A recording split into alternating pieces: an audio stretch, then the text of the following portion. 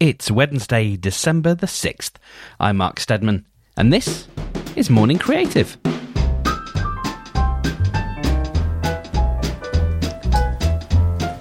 Ooh, I nearly forgot how the buttons worked. Oh, good morning. How are you on this Wednesday? It is frosty here in the United of the Kingdoms. I'm coming to you, what is it I used to say in my radio show? Live from the centre of the universe, directly into your head.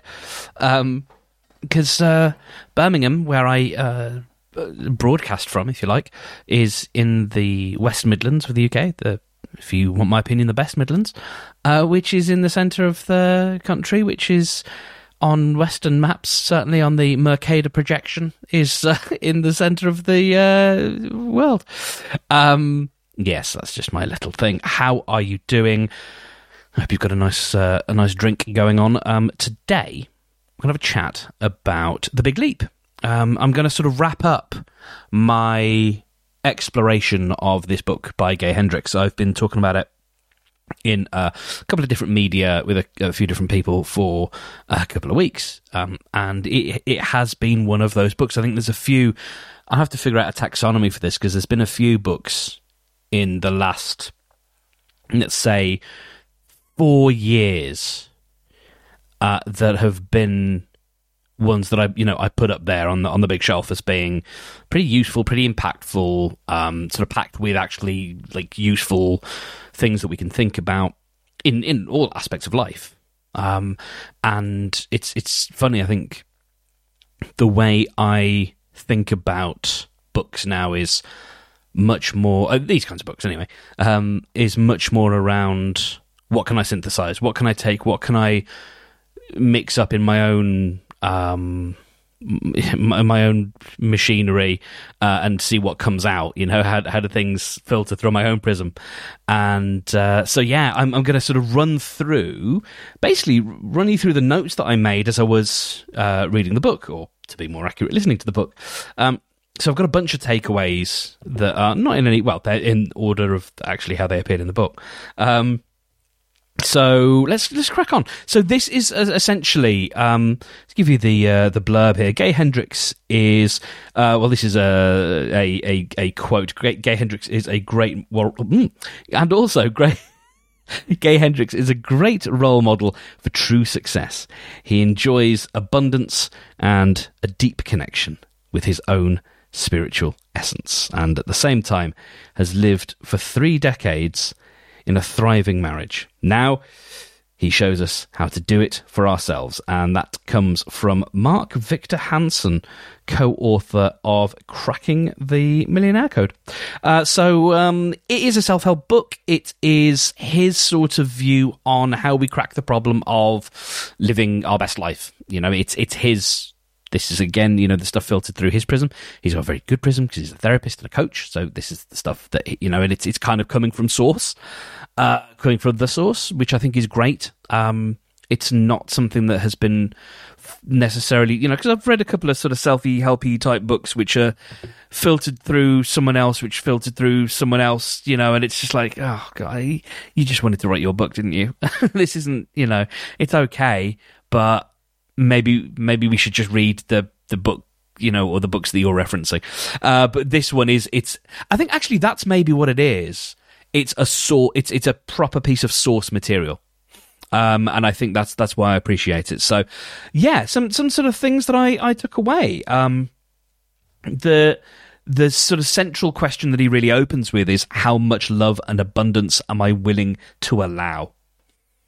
And that is an interesting question, because I think I have had a limited relationship or limited amount of time that I'll spend with the idea of the self-imposed glass ceiling, or as he calls it, the upper limit problem, the self-sabotaging thing. And I know from personal experience it does exist. Give you a strange example. I was bullied a lot as a kid, not helped by the fact that I didn't react well to being bullied. I wasn't able to laugh it off. I became pricklier and sort of very spiky, and I think I became extremely entertaining as a bully, as the bullied, rather than find some of the, I became rather, I think, I'd say, entertaining for the rest of the viewing public. And so, lots of things I could have done better, but not to victim blame myself. I remember in my last year of A-levels, which is the way that we do it is you're in education until you're 16, then you have 2 years of mostly voluntary education, although there's quite a lot of assumed sort of pressure. Like, it would be unusual to leave school at 16.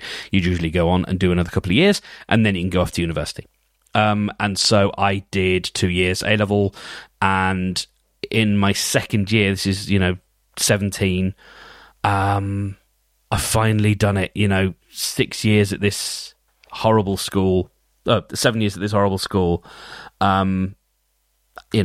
did not have a good time, really starting to actually see the end in sight. And I remember being in the common room with my friends, and we were going out to just to do something fun. I think we might have been, one of the things we used to do was go to spend an afternoon in one of my friend's house because we had a free period. And in fact, I think we might have had a couple back to back. And so we'd have some sort of lunch and then head back there and just chill, maybe play some games, watch some TV.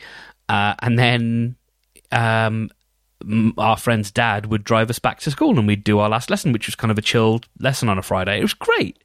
It's a really nice way to spend a Friday. And so I think we were maybe going off to do that. And there were some kids there who were kids, but, they were a year younger. They were in the first year of A-level. So they're, I guess into their 15, 16 kind of age. And I remember walking past and I just made a dumb noise. Like, I just went as I was walking past. And it wasn't a sort of an involuntary compulsion, but it was very much a compulsion. And of course they sniggered. And there was the twin feelings, the twin emotions of, oh, they laughed at me, and B, that's better. That's what I'm used to. Because the kids who had tormented me didn't do 2 years at A-level. They did AS level. And so they only had to do 1 year before they went off and did something else. And so there was really no one tormenting me in that last year. And so I had to find a way to, so when I hear about self-sabotage, there's a part of me that's like, that seems weird. But then there's a very much bigger part of me that's like, yeah, no, you did that. And I think you knew what you were doing pretty early on. I'm not going to spend this long on every item, but I just wanted to sort of mention that because a lot of this book is about self-sabotage, and it'd be interesting for you to think of, are there any moments that you can think of in the recent or distant past where perhaps you've mine was naked, like it was so obvious of what it was, literally just the same kind of thing, being made fun of for being a bit weird and being a bit quirky, then forcing it in front of a bunch of strangers so that I could then be made fun of and thus feel like this is what I'm used to. Yeah, it's a strange thing. There's a great point that he makes in the book, which I really found interesting. It's about limiting beliefs, and he asks the question, "What limiting beliefs are you holding on to that keep you safe, but also keep you unfulfilled?" Essentially, and he talks about the fact that people used to think that if you travelled over 30 miles an hour, it would cause the human body to explode. And so I think this came into train travel. Essentially, there was this fear that if we went over... and it's so strange, isn't it, how these things are often so confident. It's like, well, of course, if you go over 30 miles an hour, the human body, as we know, will explode. It's like, I mean, it's so strange how we create these ideas and they just become so sort of, I don't know. But it turns out that's not true. And it was a belief that was held in order to keep people safe. There's no harm in the belief, but it's limiting because it doesn't allow us to, and obviously some people tried it out and they discovered that they didn't explode. Fortunately enough for all of us. And so these beliefs that we have are designed to keep us safe. They're not designed, as my friend Annie would say, they're designed to keep us safe. They're not designed to keep us happy. And that's a big factor in a lot of stuff, is that we have to remember that whether it's negative self-talk, finding that upper limit, it's all about us being kept safe. If we don't stick our neck out, we're not going to get it chopped off. Tall poppy syndrome, all that stuff. And as people living a creative life, that's something that we absolutely have to think about, because we are the outliers. We are the outsiders. We are the people who do the unusual things. Not necessarily great, big, bombastic things, but we are unusual. We are the outliers. And that necessarily means doing things that are a bit different, doing things that might mean we stick our neck out and it gets chopped off. More than likely, it doesn't actually mean that. What it means is we realise, wow, there's a whole other world I didn't realise here. That, this lush, verdant landscape that I've just stuck my neck into. Wonderful, And every now and again, you might get, a bee sting or something. But more often than not, we extend out into something quite wonderful, I don't know why I said wonderful in such a strange way. These episodes are going long, aren't they? Okay, so this was a big one. I believe I've talked about this a few times now in a couple of places, and so this will be the last time I mention it for now anyway, which is, as I wrote it down, if you view yourself as a burden, you will view anything you create as a burden. That's maybe why you don't want to engage yourself publicly, because you weren't a cause for celebration, but a burden, and thus your creative work will be too. You were effectively convicted of the crime of being born, just something that you had no choice in, and you didn't do, because you can't birth yourself more than you can see your own eyes without a mirror. So if you can overturn that conviction, or pardon yourself, even if your accuser can't pardon you, then you can make way for your own creative expression. And so there's, I've recorded a video about this. There's, it's a fascinating aspect, I think. And I'm lucky enough to have a conversation with my parents yesterday about this. And yeah, it was interesting to hear sort of their take on it, because they had they had their own upbringings and their own stuff. And I was trying to sort of, figure out what they thought. But I think that sense of being a burden is not something I feel like I've experienced, but I can absolutely see in the conversations I've had with people that perhaps they did. And of course, if you thought you were a burden, why would you want to make something? Because you're just making a burden. So yeah, I really thought that was a really interesting point. And for me, that was kind of the central pillar of the book. I don't think it was necessarily for Gay, but for me, it absolutely, that was, it's big and bolded, and there's a the exploding head emoji next to it. Some questions about worry thoughts, a couple of questions you can ask yourself, which I think are really helpful. Is it something that can happen, and is it something I can take positive action about? So if you're worrying about something, you can't control it, like you can't control how people think about your work after it leaves your brain. You can't. All you can control is how good you think the work is, how much love and sweat and all those things you put into it. That's all you can really control. You can't control how it's received, only how it's delivered. And so, yes, it is entirely possible someone may not like your work, and in about 10 days' time, I've got a story about that. But you can't control that, and so there's no point worrying about it. Easier said than done, I know, but I think it's something Gay, and I think by extension, I believe you can train yourself to, and that's something I'd like to practice. Distracting your mind, thinking of it as, thinking of worry as a tennis ball. So you grip the tennis ball tightly because you have control over the worry thought, not the other way around. You drop it, the ball bounces because it's a tennis ball, so it bounces back into your hand, i.e. the thought comes back after a moment. You hold it, you let it bounce again. You let it drop to the floor. You're not thinking about it bouncing. You drop it to the floor. And over time, I think the idea is it comes back less, or it comes back less fervently, perhaps.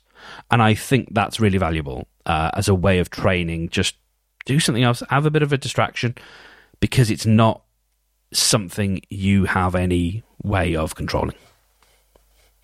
Some stuff about about criticism. There's something I noted, actually, which is an interesting thing. Improv teaches us not to portray characters who are drunk or high, because their actions are unpredictable, and they are we can't relate to them,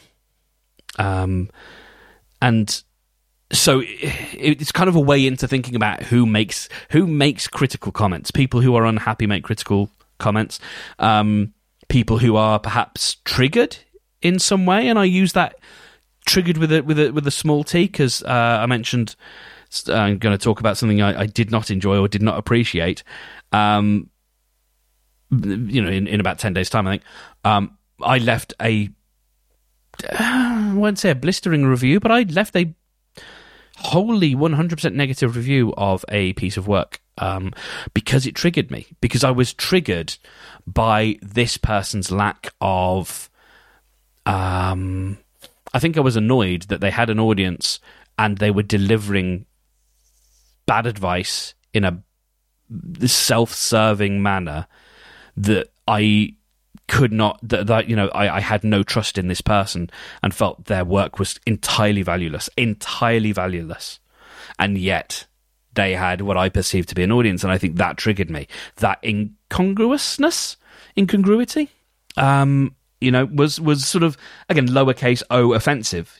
Just how dare you peddle this unhelpful nonsense and call it a thing, so that person can quite legitimately look at that criticism and go, well, they weren't in a, that's out of the realms of what I need to consider because it's so over the top as a reaction. This person obviously was triggered by something, and that's probably not me. Now, I did actually mention that it was nothing personal, but I thought the content was valueless.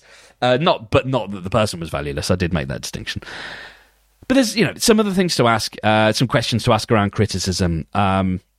Is what, if you read a bad review, if you get a bad comment about something you make, is that what is the thing that the person said true to you? Does it actually, it might hurt, but does it hurt because it's true, or does it hurt just because it was mean? And I think there's a difference there. I would like this person to be hurt because it's true. No, I don't want this person to be hurt. I would like them to be affected by the comment, the review, because it is true that there's not a lot of, it was most, anyway, it doesn't matter. Is it something you can do something about? There's a difference between criticizing someone because they've got an annoying voice versus criticizing someone because they're giving bad or dangerous advice, or they're just promoting themselves and not actually providing any value. That's a big difference. And then the question is, do you want to do something about it? And I think that's going to be the key. This person might read my review and think, wow, that was mean. I'm going to continue doing the same thing I'm doing because it's working for me. And that's entirely valid. That person could go, yeah, well, I'm not trying to speak to him. This guy's got his own thing. I'm not trying to work with him. So I don't need to care what he says because he's absolutely not my audience. So I'm not prepared or worried that I have to change anything. And I think that's, again, a completely valid thing. I've got quirks, I've got things that I'm sure would annoy other people about what I do, the fact that I don't edit this particular show, and I've got my reasons for that, but that might be entirely irrelevant to someone who doesn't enjoy what I do. But I'm not prepared to change because this is the way that I want to make the show. And there's lots and lots of other things. A great statement that you can, or sort of a mini mantra: I commit to living in my zone of genius now and forever. So the big thing he talks about in the book is the zone of excellence versus the zone of genius. So the zone of excellence is the stuff that actually you're really good at. And then the zone of genius is the stuff that feels effortless, where you really get into flow, where it doesn't feel like work. And I don't know if I'm there with this, but it's the closest that I feel, because I think I'd like to think I'm good at synthesizing ideas. Anyway, I have no intention of going over 20 minutes for these episodes. I really want to be purposeful about that because your time is valuable. So we're about to hit that now. Bit of an abrupt ending, but as I say, I could go on for hours, but this is a daily show. I actually want you to come back tomorrow. I don't want you to be burdened with a load of episodes that you don't listen to. So we can pick this up another time because I think there's some other useful things. So I may come back to this. There's some questions and things to think about. But for now, I think we will pop Gay Hendricks in a little can, and we can open that can again at some point. I hope you have a wonderful Wednesday. I hope there was some stuff in there that gives you some things to think about. And I look forward to chatting with you again tomorrow. Have a wonderful day.